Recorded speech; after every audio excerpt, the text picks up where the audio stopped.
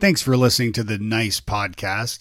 I'm Dave Delaney. If you haven't noticed, we've taken a little bit of a hiatus over the last several months. A big revelation was found. I have ADHD, and that explains a whole lot. And of course, naturally, as a veteran podcaster, I started another podcast all about it. And it's called ADHD Wise Squirrels. And you can find it at wisesquirrels.com or anywhere you listen to podcasts. Just search ADHD Wise Squirrels. Pop over and have a listen. Let me know what you think. Thanks. My dad works in B2B marketing, but I never really knew what that meant. Then one day my dad came by my school for career day and told everyone in my class he was a big MQL man. Then he just kept saying things like, the more MQLs, the better, over and over. My friends still laugh at me to this day. I think it means marketing qualified lead. One thing's for sure. I'll be known as the MQL man's kid for the rest of my days. Why couldn't you just be a fireman or a lawyer? Why? You ruined my life, Dad. Not everyone gets B2B, but LinkedIn has the people who do. And with ads on LinkedIn, you'll be able to reach people based on job title, industry, likelihood to buy, and more. Start converting your B2B audience into high-quality leads today. We'll even give you a $100 credit on your next ad campaign. Go to linkedin.com/MPN to claim your credit. That's linkedin.com/MPN. Terms and conditions apply. LinkedIn, the place to be, to be. Things go wrong. Even the best laid plans, right? It's how you respond to those that, in my book, really the what make or break a team and what make or break a product or a company as well. Nice. Nice. Nice. Nice. Nice. Nice. Nice. Nice with Dave Delaney. Welcome to the Nice Podcast, all about communication, collaboration, and becoming better leaders. I'm your host, Dave Delaney from Futureforth.com, where we help fast-growing technology companies retain talent and improve culture so you have happier, more connected teams. And today I'm speaking with Scott Lockhart. Scott is an Australian-American entrepreneur and real estate technology expert known for his innovative work in the real estate tech and leadership roles with Showcase IDX and eXp World Holdings. Scott, welcome to Nice. G'day, Dave. How's it going? I am grand. How you doing? I'm hanging in there. This is good. Good. I've been looking forward to catching up. I know it's been, I guess, a couple months since we last corresponded. And yes, mate. Yeah. So I always like to begin these things with one question, which is, what is the nicest thing someone has done for you recently? The nicest thing that someone's done for me recently? Yeah. It's the small things. For me, it's when someone says they're going to do something and they actually do it. I keep the bar low for that kind of thing because I like dopamine hits. So I work with a bunch of folks. I've been kind of out for the past few weeks with the lingering effects of COVID and the lingering effects, and seeing kind of the team come together and kind of support me when I wasn't either in the online and actually working, and also with some of that brain fog, it feels really good to have people's support and not having to worry about what's going on and things like that. So I mean, that is honestly the nicest thing, and to have 40 people there behind me feels really, really good. And and I'm glad you're feeling better now. And that's thanks, mate. Always a scary thing. Yeah, me too. Yeah. So tell me a little bit about your team and how, did you have a plan in place should you get ill from COVID or something like that? Do you have like a contingency plan like that? Or tell me a little bit about how they picked up the pieces, while you were sort of out of sorts. Yeah, absolutely. So we've got a relatively small team in our company. About 40 people right now, and I have 3 VP level folks who support me, who I work with probably the most, one-on-one and together as a small team. And essentially setting it up ahead of time to make sure that everyone kind of knows what they're doing, that we have OKRs and we have a plan, and that if I'm out unexpectedly or especially expectedly, if I'm on vacation or something, like it's not the end of the world if I'm not around. And I see that as a strength, not a weakness. It took me many, many years to get to the point where I didn't feel like I had to be online and plugged in every moment of the day just in case someone needed the CEO. It's important to be able to step away, and it's also important to be able to create an atmosphere where you're not necessary for everything. People can make decisions on their own and make good decisions on their own. It is even better while you're out, whether it's an expected outage or an unexpected one. How did you learn? So you started Showcase IDX in 2003, right? So it was actually started by someone else. Oh, okay. They started it as kind of a website, kind of a turnkey website company for real estate, and kind of grew that to a certain point. It was really only in Florida and Georgia, and then brought me in about 10 years ago, in July actually, to really take that and kind of pivot it into a WordPress plugin, which at the time was where the market was going. So we kind of took the concept and really built a business, multi-million-dollar business around creating agent search. Property search, like you'd see on Zillow or Redfin, something like that, for real estate agent websites, for real estate agents who are using WordPress. Interesting. Yeah, and it's interesting nowadays. Yeah, I was just having a conversation with somebody this morning about technology and terminology in technology. So because that can get confusing when you're communicating with colleagues and prospects and clients and so forth. And we were talking. I brought up CMSs, which are content management systems, which are really WordPress.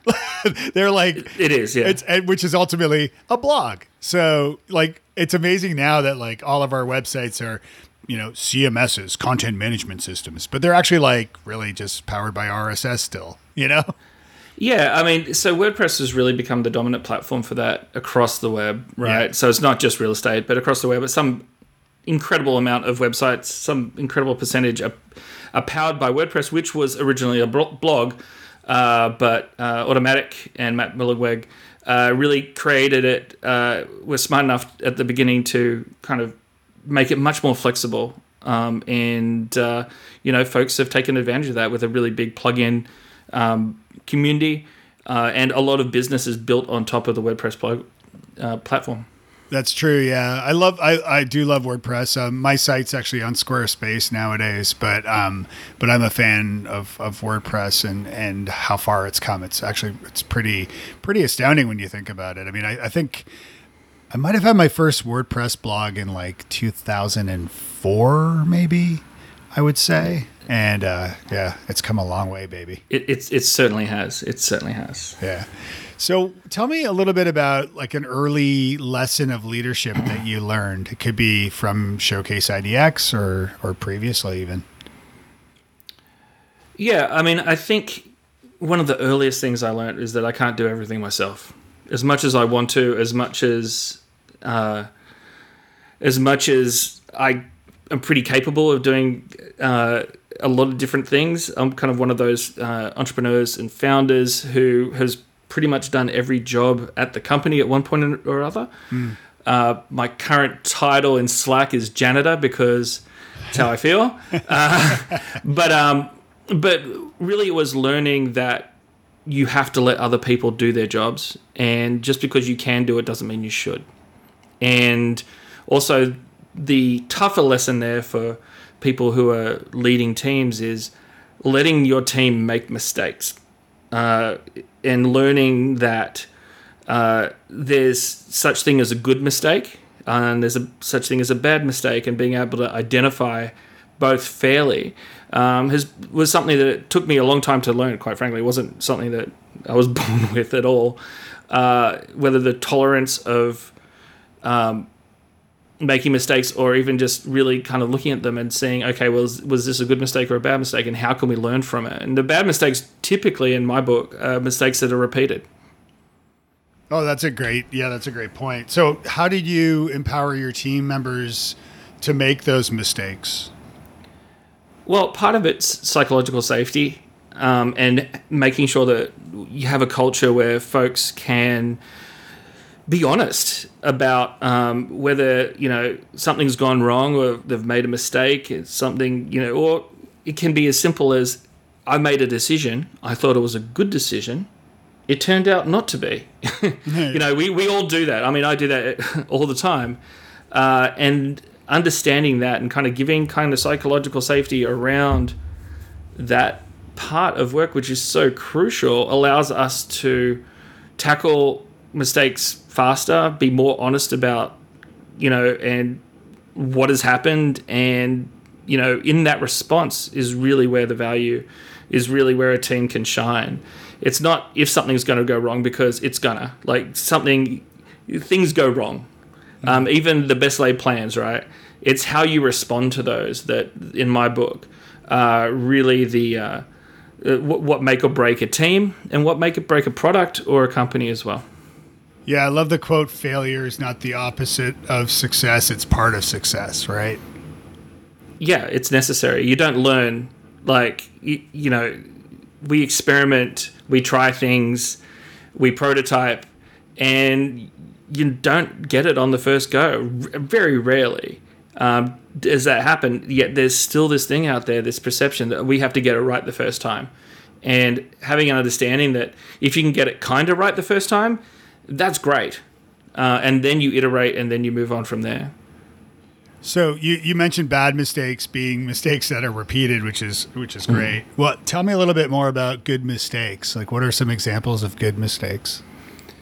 Good mistakes are where you would have thought that something would work, or even if there's a lesson to be had culturally or technically or in process. Sometimes we create processes with the best of intentions, and the processes theoretically work. Even if you've socialized it with a team and everyone says, yeah, let's do it this way, and then you document it and you say, this is our SOP, this is our standard operating procedure. And sometimes they still don't work. So that's a good mistake, because you're doing the right thing on the way to a better result. And it just, like you said in that quote, failure is part of success. You don't learn by not doing. You learn by doing. Right. And you talked about some processes as well. You mentioned earlier about Slack. Is that something you use mainly to connect and to communicate with your team, or are there other platforms or services you use? I mean, we use a pretty diverse stack of different tools depending on what it is. So the company that Showcase IDX, was acquired about 18 months ago in August 2020 by eXp World Holdings, whose companies include Virbela, which is a VR work enablement online virtual workspace, and eXp Realty, which is the fastest growing real estate company in the world. They bought us to work for eXp Realty, right? And eXp Realty uses Virbela a lot, and Frame VR, which is a new in-browser version of a virtual workspace. So we do use that. We also use Slack internally. Pretty much 99.5% of my internal communications with my team is through Slack. Written communication. We've opted to not use email really at all internally. I hear from people on our team quite often that they haven't checked their email in many days, and because that's just not how we communicate. But then we also, for virtual meetings, we do use Virbela and Frame VR, which are part of the kind of sister companies of ours.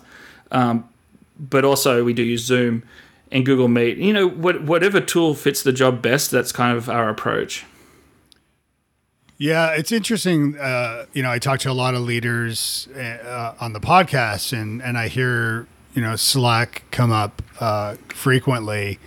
But I do find it interesting, as a person who now I don't have a big team, so I use email personally, and then Slack as well. But I do find email works quite well for my business. But are there occasions where perhaps part of the part, and maybe you've covered this in the sort of the onboarding of new talent to understand Slack and how, not because it sounds like if they send you an email or if they send someone else on the team an email, that may go, unnoticed for some time versus a Slack message, which, gets addressed pretty quickly. So, is that part of like the onboarding, procedure or tell me about that? Absolutely. Yeah. We spend a lot of time on onboarding, and it even starts beyond onboarding. So I interview everyone who gets to the offer stage, to start, and really my interview, I guess it's technically an interview,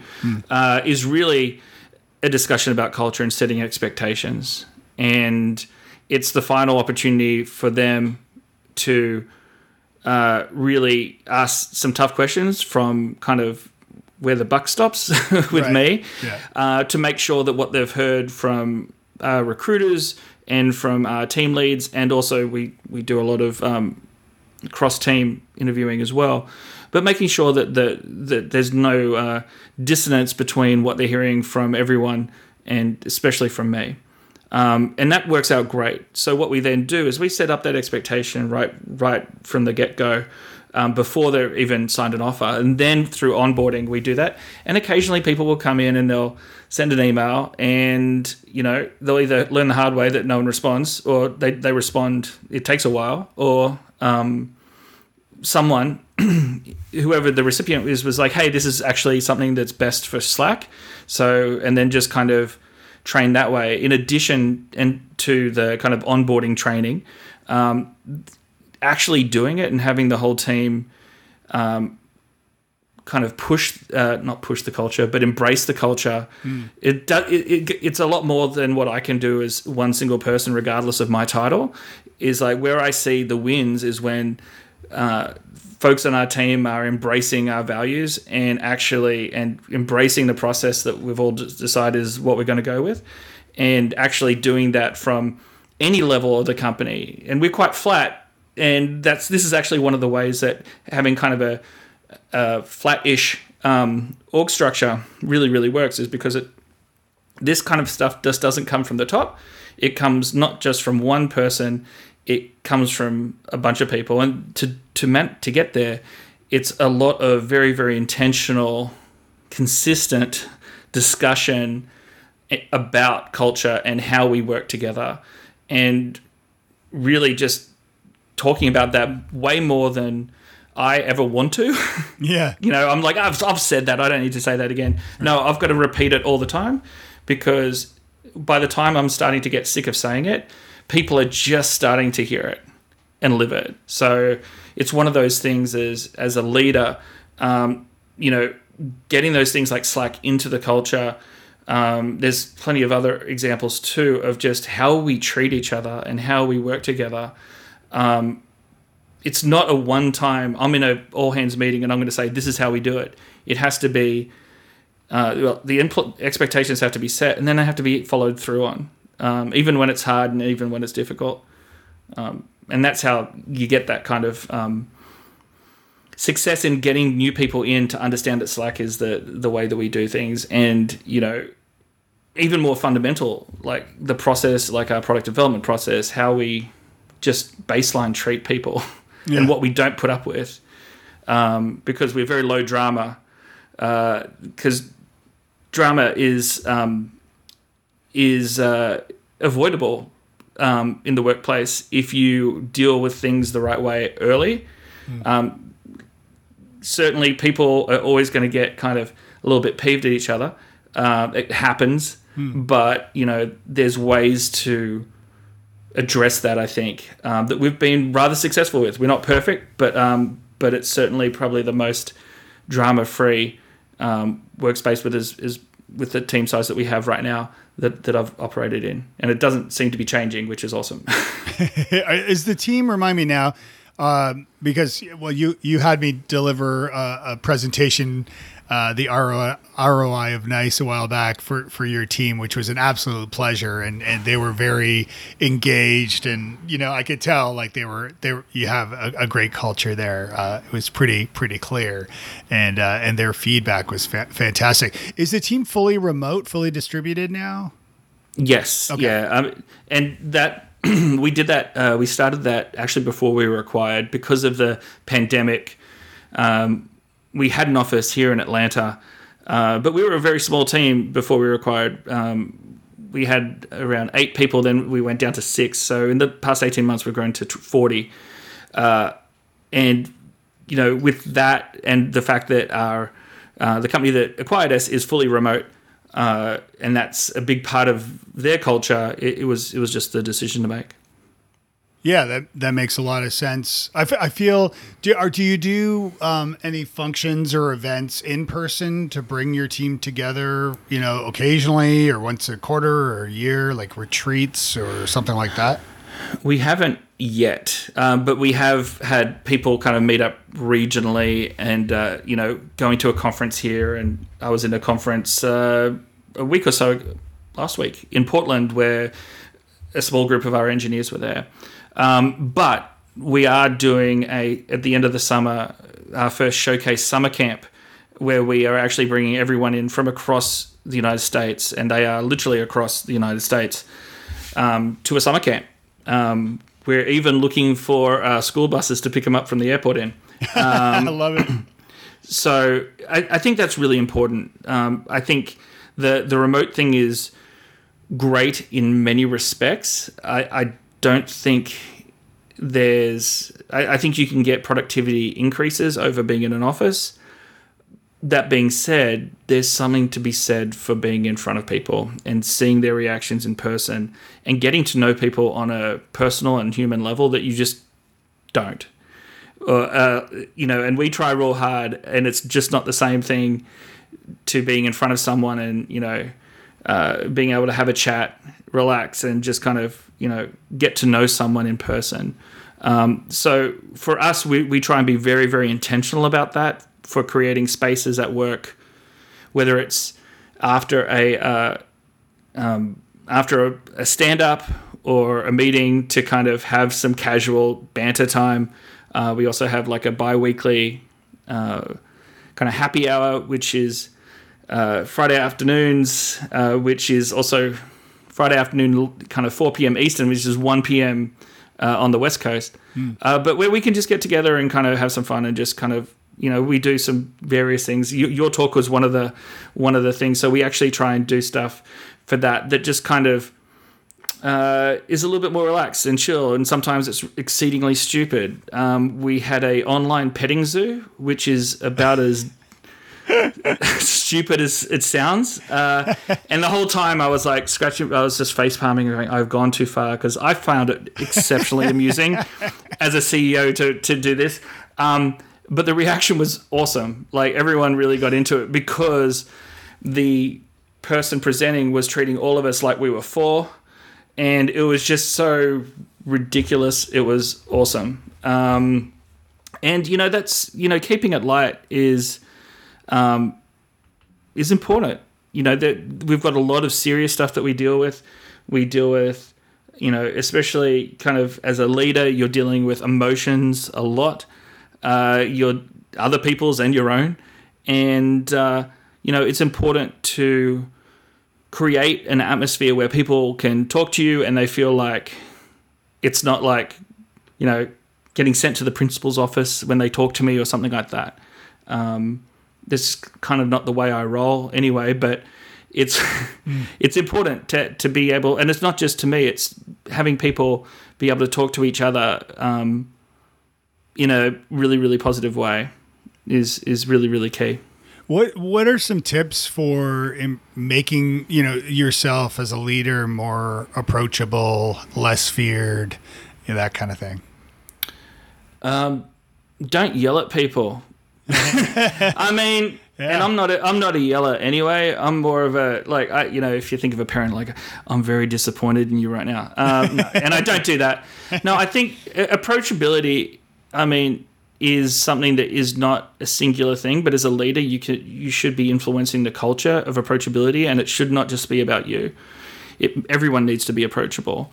And I think one key tenet that we've really taken into our entire culture is the concept of assume positive intent. And that, for me personally, has been kind of life-changing because I didn't always assume positive intent. But when things go wrong and someone, screws something up or it doesn't go right, or they say something, don't always jump to the worst conclusion of their motivations is essentially what's behind it. And, we call it API. Sometimes we'll be like, we'll be in a meeting and it's like, API, come on, chill out a little.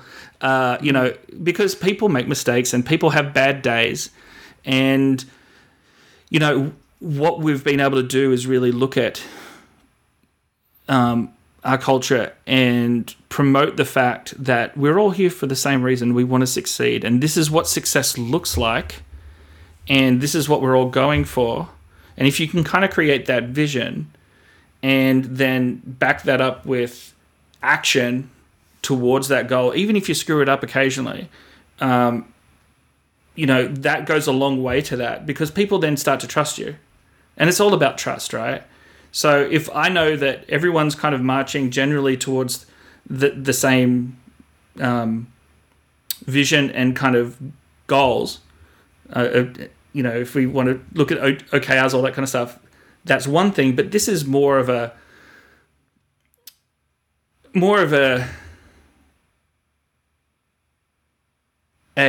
marching to the same drum, but everyone's playing a different beat on the drum, all right? Yeah. But somehow it all works. And then once you understand that, you get that trust where you can say, hey, well, that was kind of a bit shitty, but, they're probably having a bad day. I'm not going to jump to the worst case assumption that they're trying to screw me over personally.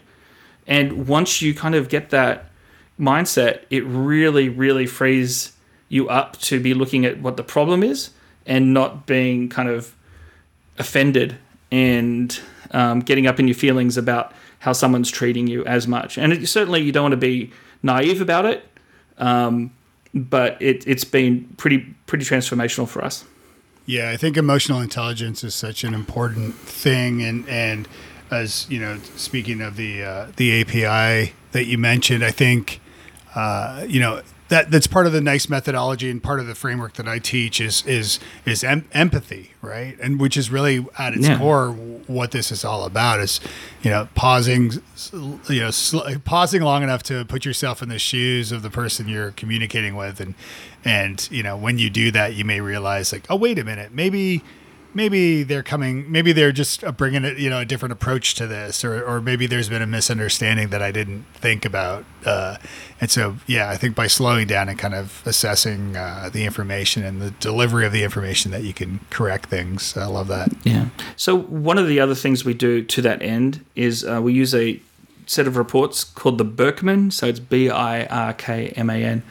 And we actually have a consultant that does a monthly kind of town hall session, drop-in session for our staff to do it. But I was very much against it when I first heard about it, because I'm not a fan of like quote unquote personality tests. I think they're garbage, and I just don't like them, because usually you get them and then people go, oh, I'm a this, that, and the other, and no one ever uses them. The difference between a Birkman and that kind of thing is it has exceedingly prescriptive ways for individuals to communicate, to define very broadly and kind of specifically in some ways how people communicate. So how they communicate out and how they best take in information as well.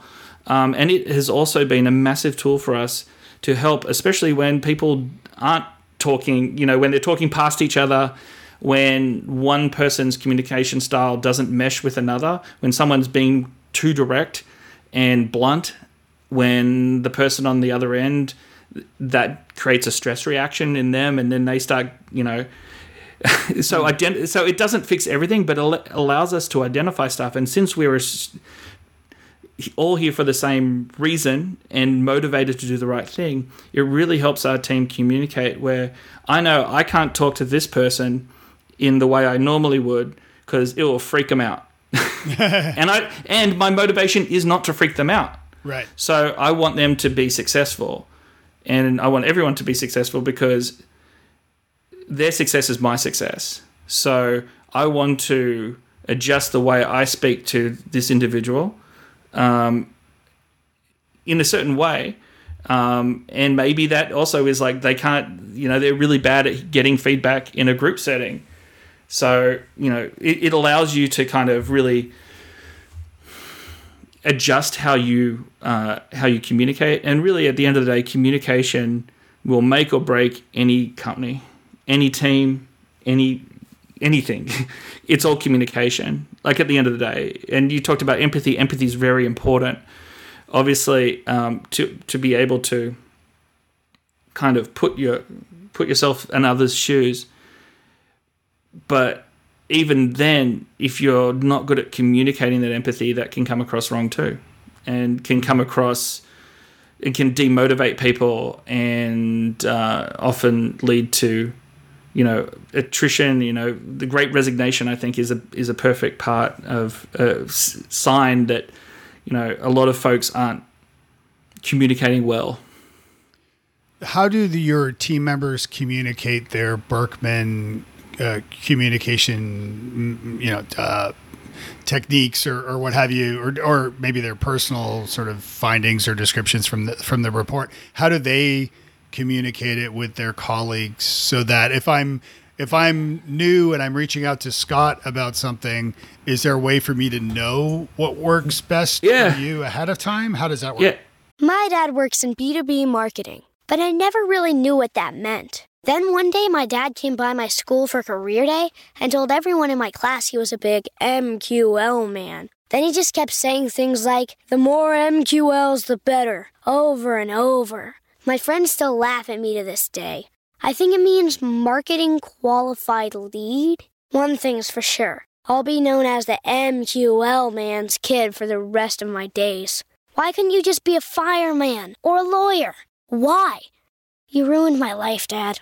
Not everyone gets B2B, but LinkedIn has the people who do. And with ads on LinkedIn, you'll be able to reach people based on job title, industry, likelihood to buy, and more. Start converting your B2B audience into high-quality leads today. We'll even give you a $100 credit on your next ad campaign. Go to linkedin.com/MPN to claim your credit. That's linkedin.com/MPN. Terms and conditions apply. LinkedIn, the place to be, to be. So it's a few different things. So we have the monthly kind of Berkman kind of town hall thing, which is mostly just kind of a drop-in kind of help thing with the consultant that we use.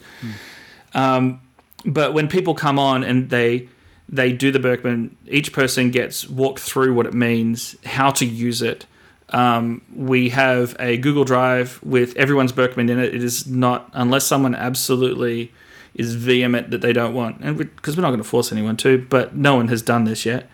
But we have a Google Drive where you can go in to see everyone's Berkman. We also have the ability to create custom reports that are actually kind of this relationship report where it's like, okay, person A and person B, and it actually drills down into those styles and actually gives recommendations based on individual reports, which is really good. They actually use this in relationship counseling a lot, which makes sense because work is very much, it's a relationship. Yeah. You've got these people and you've got very different people with different motivations, different ways of communicating, different cultures. Myself being an Australian, coming over here, I communicate kind of differently than everyone else. And sometimes I've been over here long enough, it's about 20 years or so now, that I've kind of picked up on, how to do it. But I remember originally, it was very difficult, just the simple things, the way I would approach things and talk about things to people would put people off. And I kind of learned that I didn't have Berkman. I just had to kind of learn the hard way. Yeah. Are there, what are some and I know some of this firsthand from having many. I was a backpacker many years ago in Europe, so I've met and traveled with many Aussies along my days. What are some differences with sort of Aussies and Americans? As a Canadian, I'm curious what your answer is here too. Yeah, I mean, there's a lot. The funny thing is like on the surface, the cultures seem kind of similar, although Australian culture is actually a lot more European. But to Australians, it seems very American because, like in Australia, there's a lot of American stuff. I think probably one of the biggest adjustments for Australians to come over here with is we're pretty blunt. And we're pretty direct, and tempering that a bit. The kicker is a lot of us are very, very blunt, but are particular in how we receive blunt news. So it's like it's one of those things that I've had to learn. So if you looked at my Berkman, I'm kind of typical kind of leaderish type person. I'm very direct. But I use empathy, and I'm not one of those folks. I don't think, and it's kind of backed up by the Berkman too, that where like I actually care how you receive the information. Yeah. But I'm still pretty blunt. I'm still pretty direct, especially in American kind of terms. But on the receiving end, if you did that to me, I would be like, "Are you bringing this? What are you doing?" Like it's like I don't take it very well at all. And that's also something that I've worked on over the years that has really, really helped me out. Because I realize that not everyone understands the best way to talk to me and to others. So that's a big motivation behind actually doing the Berkman and continuing it on, so everyone new who joins the team does it, and kind of starts to use it the way that we use it as a team. I feel like the sub of this episode, the title could be like "How to Talk to an Aussie." Kind of. We're very, very, very easy to talk to. No, I know. We really are. No, I know it. And as a Canadian, because I've lived in the States now for 15 years, and so I've certainly picked up on things myself. So interesting. So who is someone that was especially nice to you in your career? So I had, I started off my career. I've had so many jobs, it's crazy. Like even, post college, professional firefighter. Oh, wow. I worked, at small little places and kind of really worked my way up. And ran a hardware store with my dad in Sydney. Then I met my wife's American, so we moved over here about 20 years ago. The job that brought me to Atlanta was in real estate, CTO of one of the largest real estate companies in the country. And about midway through my time there, they hired a CEO. And he was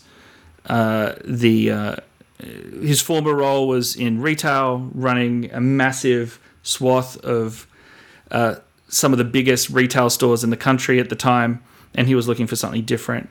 And I was young. I kind of cringe when I think back, because I was CTO of a multi-billion-dollar company at, I don't know, it was like 28 or something like that.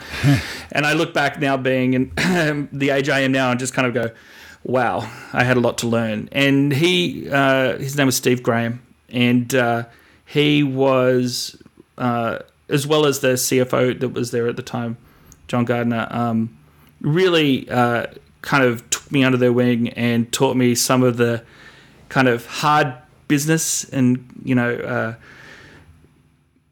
just life, how to be successful, and how not to hate work, and how to talk to people.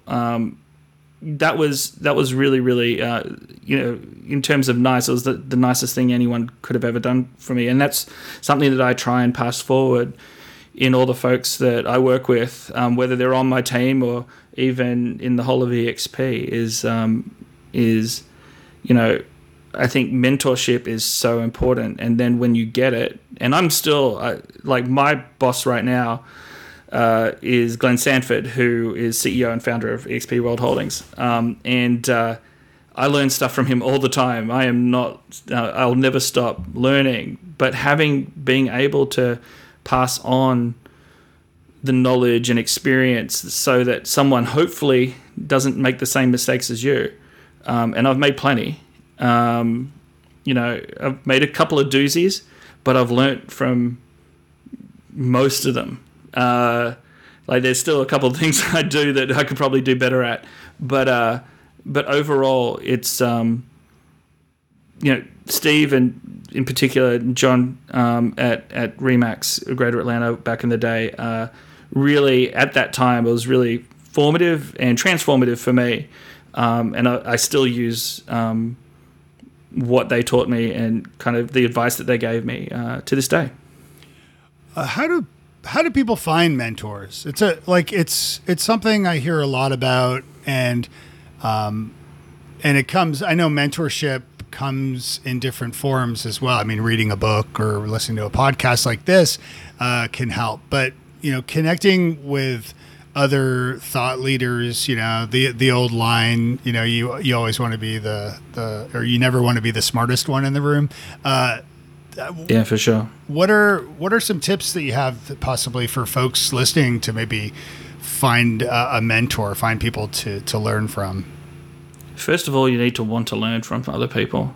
I mean, that's the biggest step. If you don't want to, and you're doing it just to say, "Oh, I had this person as a mentor, that person as a mentor," that looks great on LinkedIn, but you're not gonna it's not gonna work. Mentors are everywhere. Yeah. They are absolutely everywhere. I mean, I'm mentored by literally the youngest engineer on our team. I get mentorship from them. I get mentorship from other leaders within, the EXP World Holdings group of companies. I get a ton of mentorship from the VPs on my team, all of which in their respective areas are way better at what they do than I am. And, I see my job really as kind of a few things, is working on the people and the resources and the vision. And, in order to do that, I have to understand stuff that I have to learn new stuff, and I can't just be stuck in my own head about this is the way to do it because this is the way I say, because honestly, there's a lot of stuff I don't know about. There's a lot of stuff I do know about too. But mentors can be anywhere, and you just have to be open to seeing it. And it's so easy to reach out to folks these days. Being creative, it depends on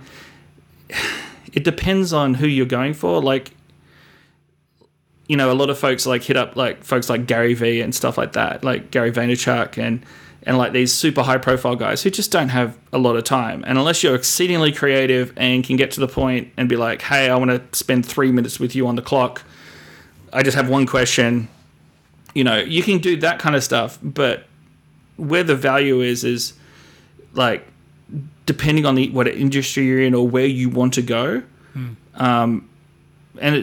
talking to the people who do what you think you might want to do, and you can find those people anywhere. And generally, most people are up for talking and answering questions and giving some advice. You did a video a while back, and I wrote a blog post about it because I love the idea. And I wanted to share a little bit about this before we move on to the lightning round, and we'll wrap things up here. But so you did a video, and it was called "What's It Like to Work at Showcase IDX?" And you had your staff kind of answer that question, sort of unedited, unscripted, on their webcams at home, and then those clips were all kind of pasted together into a single email or a single video, which I thought was a great idea on a few different levels. I mean, one, I think almost like journaling in a way, when you communicate verbally or write it down, like something you like I started journaling last year, and I've journaled on and off for many years, but I started doing like a what's going right. So I start every journal entry with what's going right. So it starts on a positive note. And in this way, it's people expressing, what it's like to work there. And that naturally is you would hope it's a positive answer, of course. And they are. So, but then also as a promotional tool to help recruit new talent, I think it's also a really smart idea. Tell me a little bit about the video, how that idea came up and that kind of thing. Yeah. So that was born out of a recruiting need because, we have what we feel is a really great culture. We've got actual values and we actually follow them, which is different in my experience to other places where that stuff was just kind of on a web page somewhere, and when the rubber hit the road, whatever was more convenient to the company was what was going to happen. And, regardless of whether it was a company value or not. So underlying our culture is one of our biggest selling points for people to coming to work for us, including the kind of interesting work that we're doing, especially on the engineering side. We've got some big opportunities and problems that we're looking to solve. So what I wanted to do, what I saw was a hole where we weren't really getting across the culture outside of, a job description, in a job ad, right?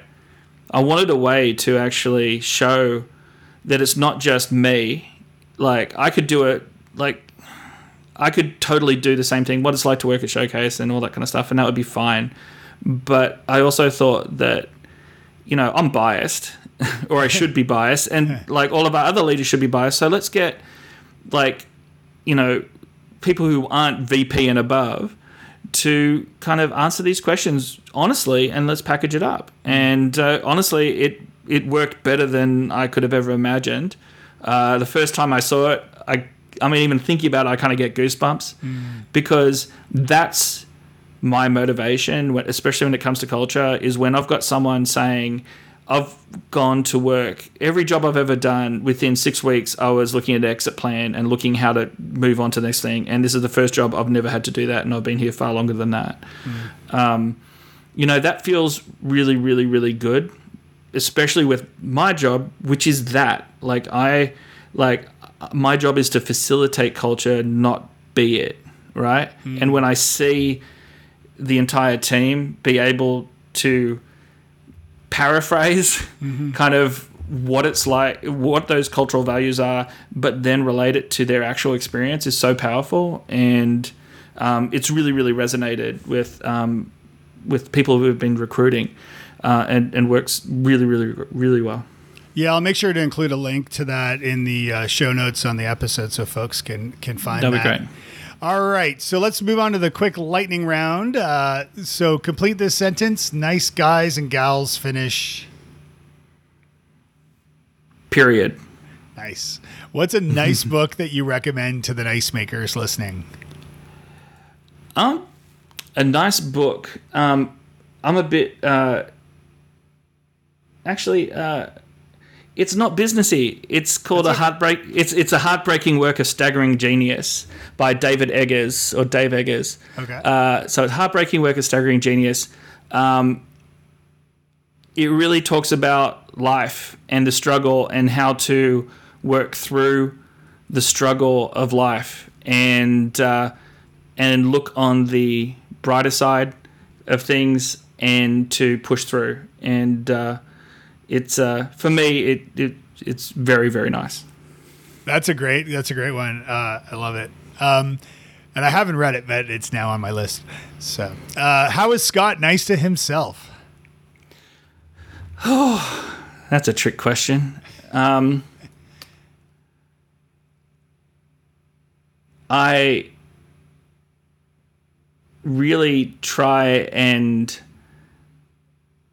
understand that I give myself permission to not be able to do everything all at once. And I give myself permission to do big things when I can, but also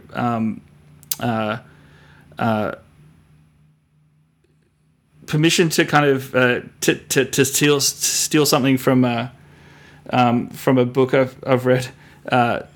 Permission to chill. Yeah.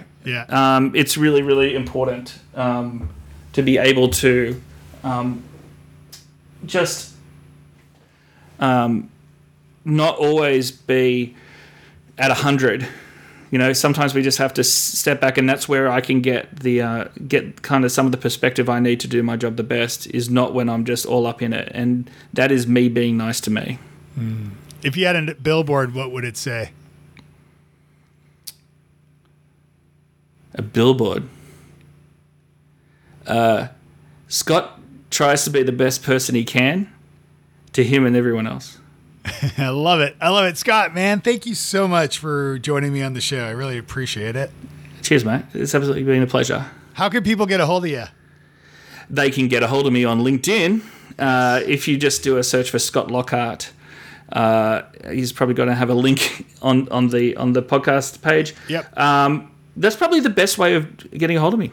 Perfect. Well, thank you so much again, and we'll talk again soon. Thanks, Dave. Been a pleasure. Thanks for listening to the Nice Podcast. Please leave a review if you enjoyed this episode at friend.nicepodcast.co. And you can find show notes, links to other episodes, and lots of other goodies over at nicepodcast.co. Music by Alistair Crystal at alistaircrystal.ca. We'll see you next time, and be nice.